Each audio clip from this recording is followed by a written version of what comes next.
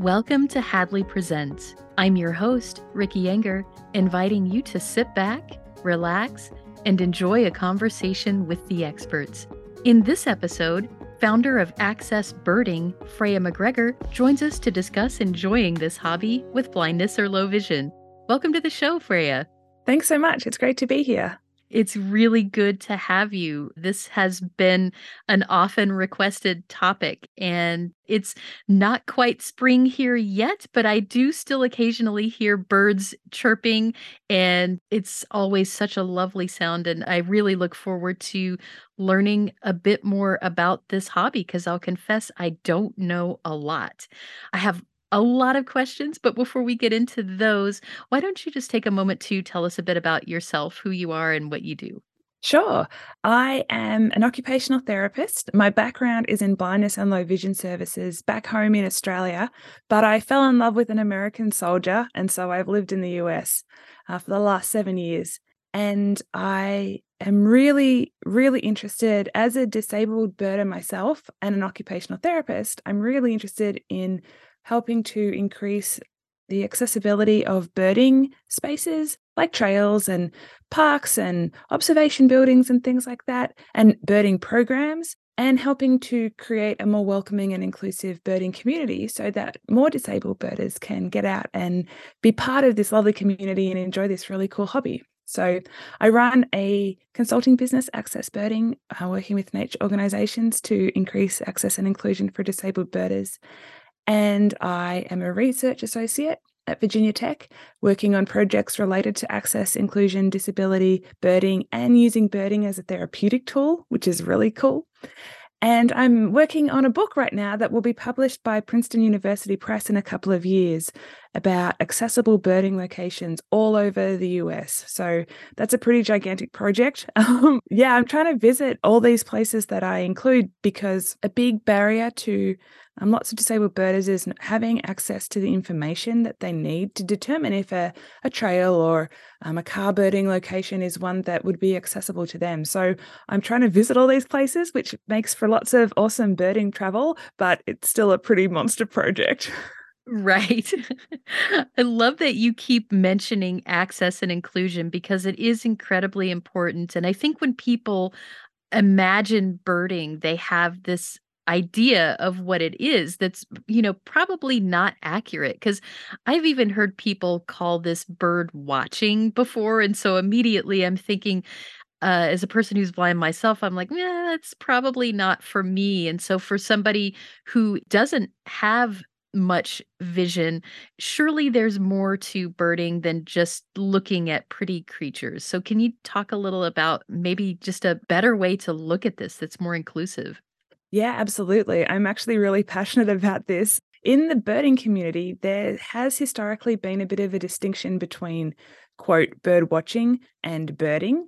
Birding was a new sort of term. Some folks really enjoy keeping a life list, which is a list of how many birds you've seen or heard in your whole life. And many people keep lists, like they might have a yard list of all the birds that have shown up in their backyard, or people keep checklists for what they've seen or heard just on a particular trail today. But so there was this difference between birding, which was sort of this listing, sort of almost competitive kind of thing, and bird watching was seen as a sort of more relaxed, casual, feeding birds in your backyard and just like not really worrying too much about it. But loads and loads of people bird by ear. Most sighted birders bird by ear to some extent.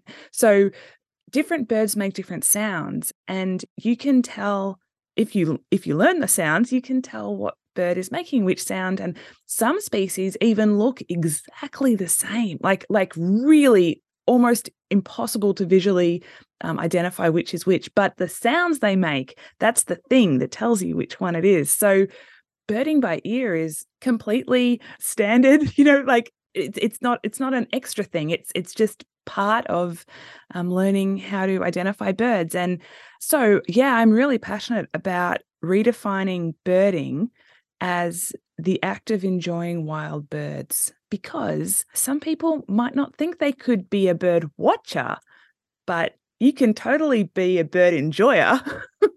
Right.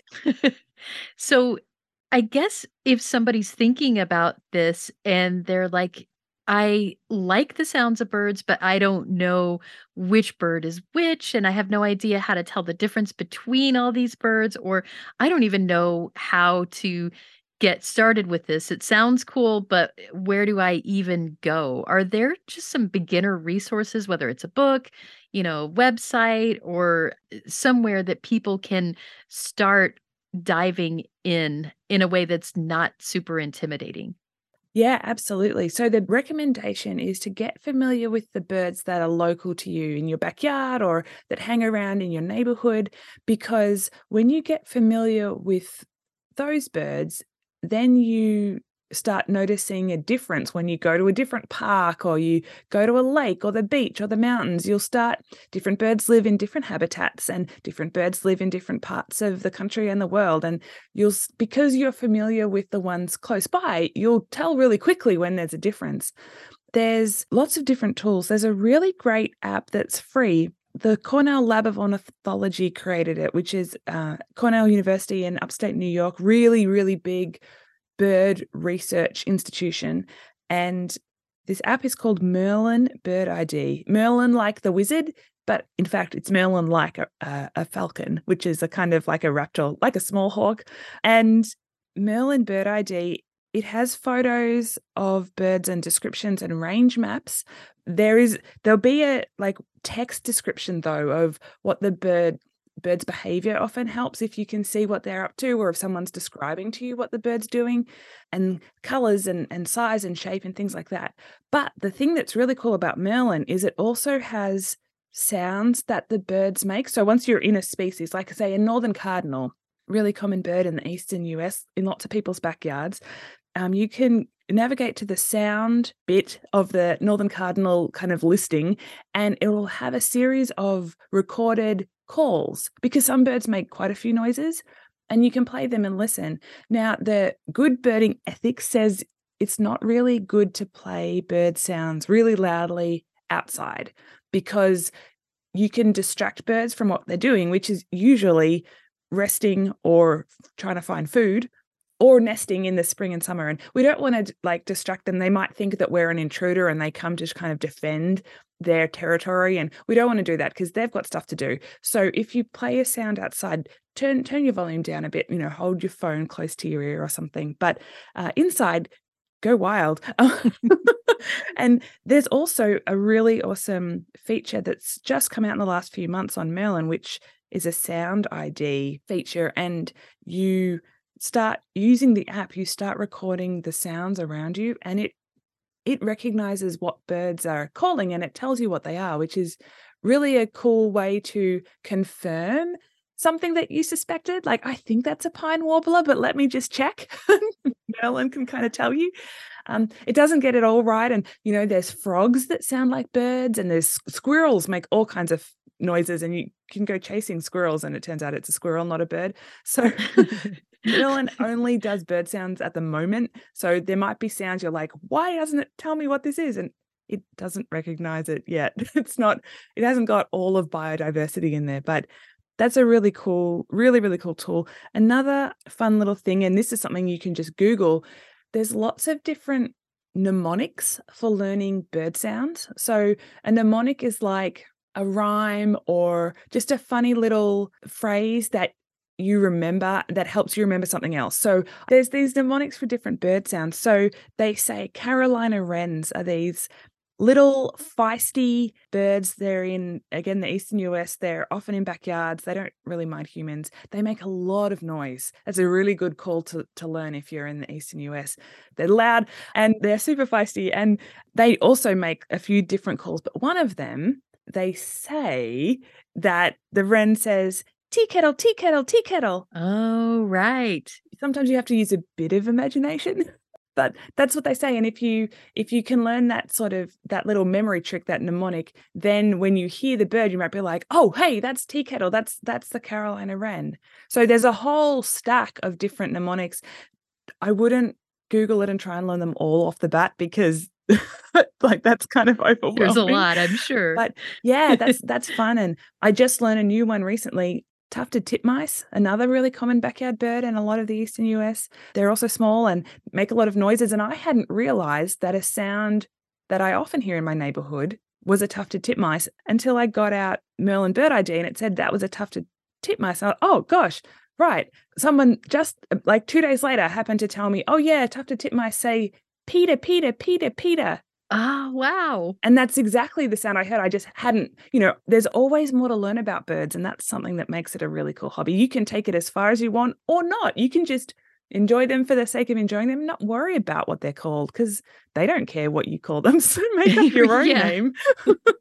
That's a really great point because I think, at least for myself, when I think about birding, it really does seem intimidating, especially when I think about people I have known who do this. They have like the binoculars and the camera, and they have this field guide and this logbook so they can, jot down what they found. And it's like this whole thing of, wow, it is a whole process, and I better get out there and do it right if I'm going to do it at all. But that doesn't seem to be so accurate from what you've described so far. With that said, I'm wondering if there is equipment or anything that you would recommend if somebody is birding. Are there things that can help either with, I don't know, recording bird sounds or taking things down, or just something that might make it a little bit easier if you had any particular equipment?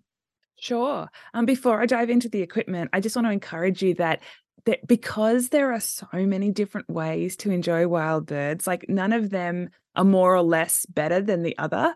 And so if you want to just go out and listen and it doesn't bother you that you don't know what the birds are called, I mean, that's fine. Like, do that. You don't have to have all the gear. You don't have to know all the birds' names. You don't have to travel interstate or overseas. You just do whatever you want. Like birds are there and they're awesome and you can enjoy them however you like. So please don't feel intimidated. We'd rather have you enjoy birds however you want than feel like you can't be part of this hobby.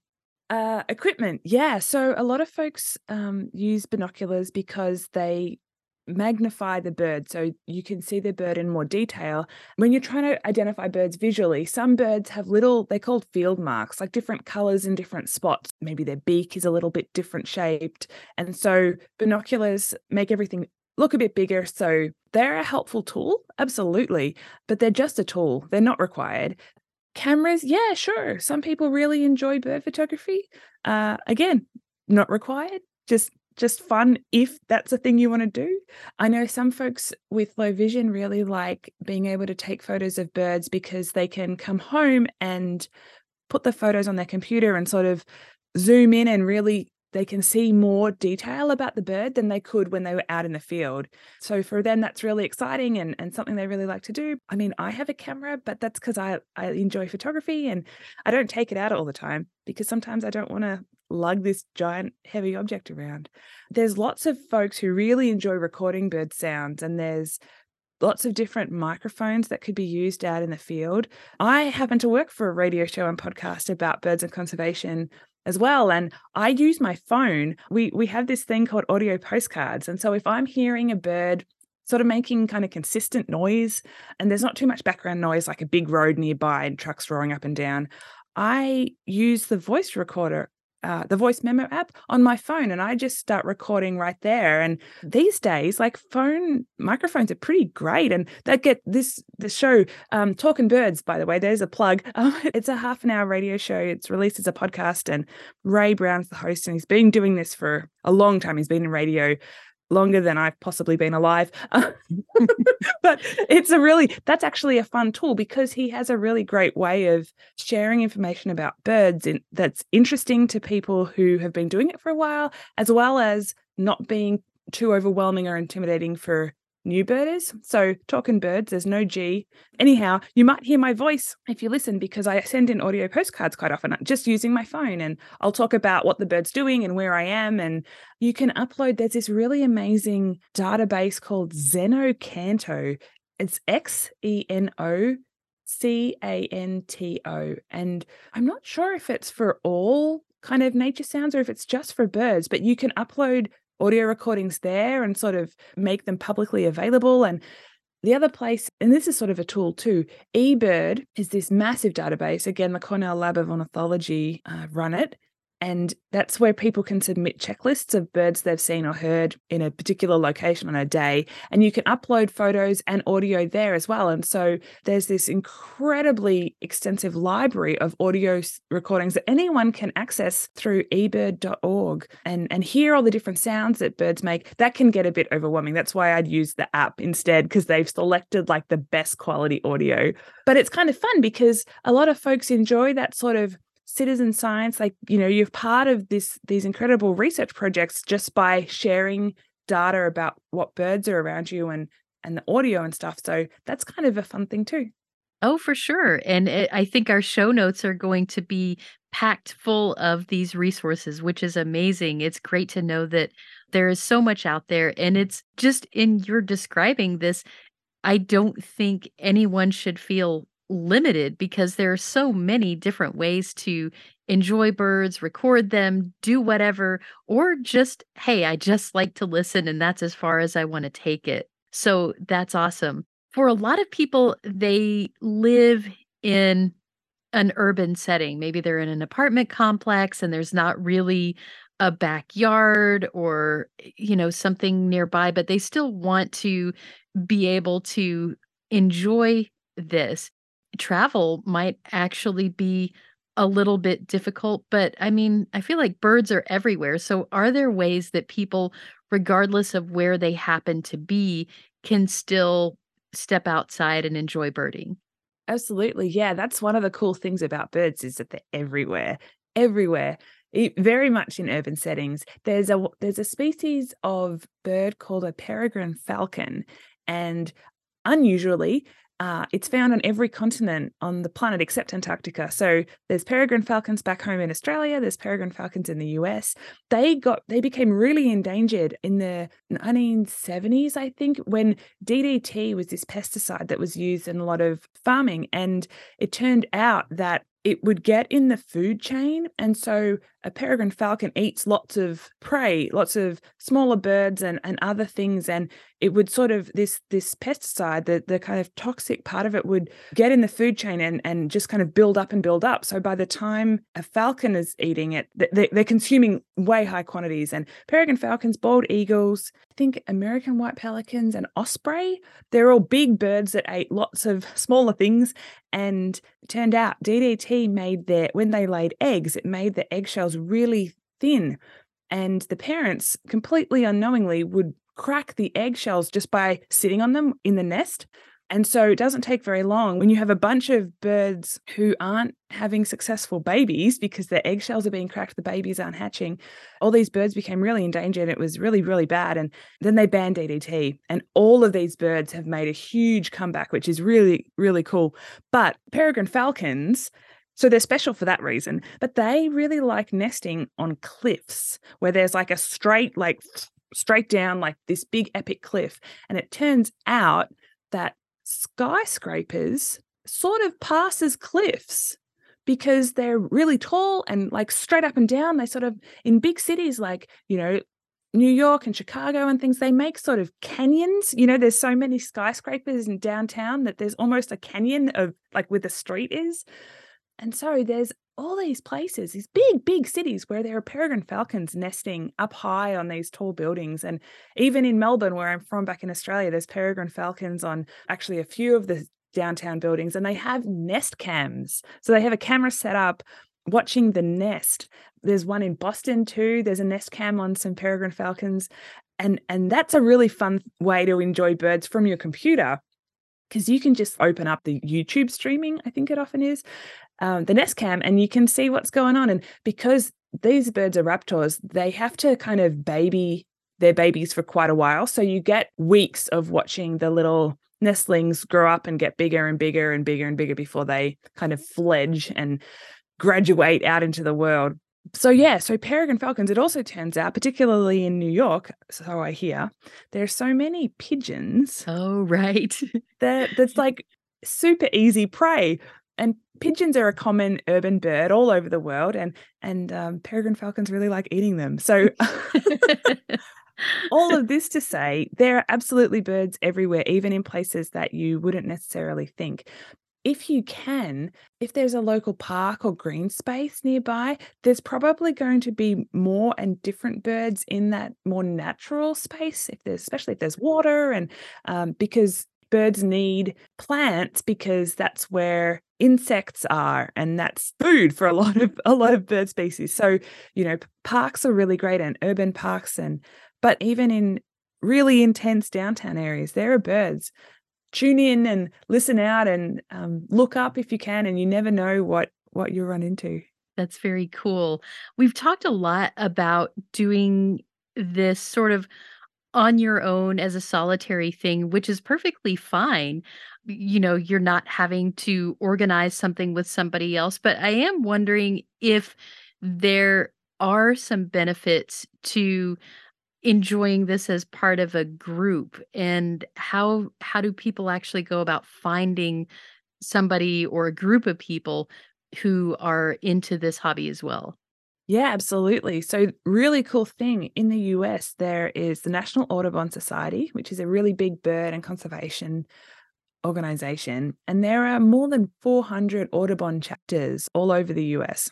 Different Audubon chapters are different sizes, but they very often are running bird walks, bird outings, birding events, workshops online, presentations, advertised on social media or on their website or in their newsletter. And beginners are almost always very, very, very welcome. I've never seen something that said beginners were not welcome. Sometimes they'll have a beginner bird walk, like specifically to start folks out, and they'll on purpose not get too carried away and get too overwhelming with information, because there is so much to learn about birds. But yeah, so Audubon societies, Audubon chapters, there's lots of bird clubs as well, local bird clubs, and nature centres and state parks and things. Often they'll have programs, education or interpretive programs that are about birds, or going out, on a bird hike or something. So there's loads of ways to get involved in the in-person birding community, and it's really fun. You don't have to. Plenty of people would rather go birding on their own or just with one friend or a couple of friends or whatever. But yeah, going on organized bird outings is really fun. I would encourage you. So I've done a lot of work, help educate non-disabled members of the birding community about how to be more welcoming and inclusive of folks who might have different access challenges. But I would encourage you, if you're blind or have low vision and you're you really want to go out on a bird outing, I'm sure it's not required at all, but it might be helpful to email ahead of time and see if you can get in touch with the outing leader and just let them know that you're coming, and, there's nothing that they have to worry about, but just a heads up, if they could help point out more birds that are making sounds than just the ones that you can see, that might help the outing leader just make the event more enjoyable for you. Excellent. And I think if you're telling a group ahead of time or a leader ahead of time, "Hey, I'm gonna be here," it will at least give them an opportunity to think about birding in a way that maybe they don't all the time already. And so it could be beneficial for both of you. Maybe they think about, this is really visual for me, and of course I do hear birds, but I don't pay attention to it as much as I could. And maybe just having that as a part of the group, everyone is focused on listening as well as looking. I think it's a way that can bring people together and everybody benefits. Yeah, absolutely. And sometimes sighted birders, birding by ear feels like an advanced skill. And they might know a few calls, but I'm sort of in this category. I'm very proud that I'm slowly getting more competent at identifying different birds by ear. But it's not something that's come as easy to me as identifying them visually. So there are lots and lots of birders want to improve their birding by ear skills for exactly the reasons that I just shared. And so there'll often be outings that are organized, that are workshops that are focusing on birding by ear. And so especially if you said like, hey, it'd be really great if you can make sure to kind of try and point out the calls as much for me, the outing leader might really appreciate that opportunity to stretch their brain out a bit, and stretch everybody else's brain out a bit too, for sure. Yeah. Very cool. Well, this has turned out to be a far less intimidating and far more approachable hobby than I ever imagined, which is really, really great. And I know that the audience is going to enjoy this as well. We have some people who are birding already and some who are very curious about it and just weren't sure quite where to begin. So this has been really informative. Is there anything that we didn't cover or any maybe just a bit of advice that you would leave people with as we wrap up? Yeah, backyard birding is a whole thing and feeding birds, lots and lots of people, they might not think that they're a birder, but a lot of people feed birds in their backyard and that's awesome and a great way to tune into the birds in your local area. But yeah, there isn't a wrong way to do this. So please go out. We know there's so many therapeutic benefits to birding, like for our health and well-being, and listening to bird sounds can help reduce stress and a whole lot of other things. So yeah, just if you can get outside, or if getting outside's hard, tuning into a Nest cam or a feeder cam, there's lots and lots of them on the internet that you'll probably be able to hear some awesome sounds and yeah, enjoy birds. It's so fun. Love it. Thank you so much. And I can definitely hear the passion in your voice as you talk about this, which is always good. It's great to have someone who knows a lot about a subject and is clearly just hoping to share that with other people. So thank you so much for taking a bit of your time and just sharing your expertise and your passion with us. Yeah, you're welcome. Got something to say? Share your thoughts about this episode of Hadley Presents or make suggestions for future episodes. We'd love to hear from you. Send us an email at podcast@hadley.edu. That's podcast@hadley.edu. Or leave us a message at 847-784-2870. Thanks for listening.